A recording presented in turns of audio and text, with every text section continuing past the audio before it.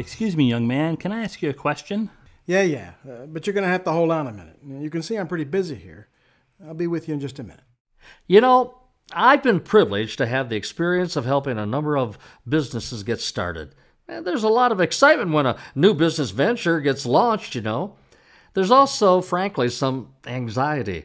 I can remember in each case where my coworkers and I wondered if anyone would show up. And when they did, boy, were we happy about it. The fact that people were coming in gave us hope that our jobs would be secure. Man, we worked hard at impressing those people, and it really paid off. We got popular, and we got busy. But I've noticed that with the influx of business, things changed. I mean, over time, employees became accustomed to people coming in.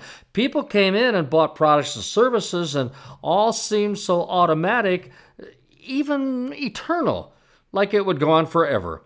You see, over time, we lost the sense of urgency about providing exceptional service, and we, more or less got comfortable processing customers. Yeah, but you're going to have to hold on a minute. You can see I'm pretty busy here.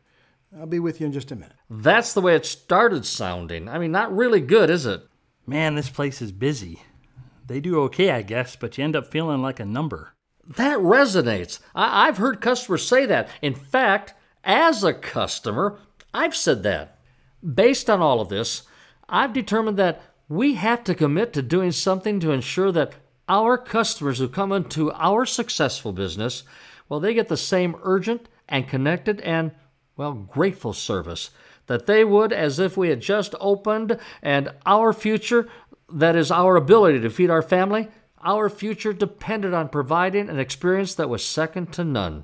I want to encourage all of you to think, or continue to think, along that same line, okay? From this point forward, pretend that every customer is the one that will decide the fate of your business, your future.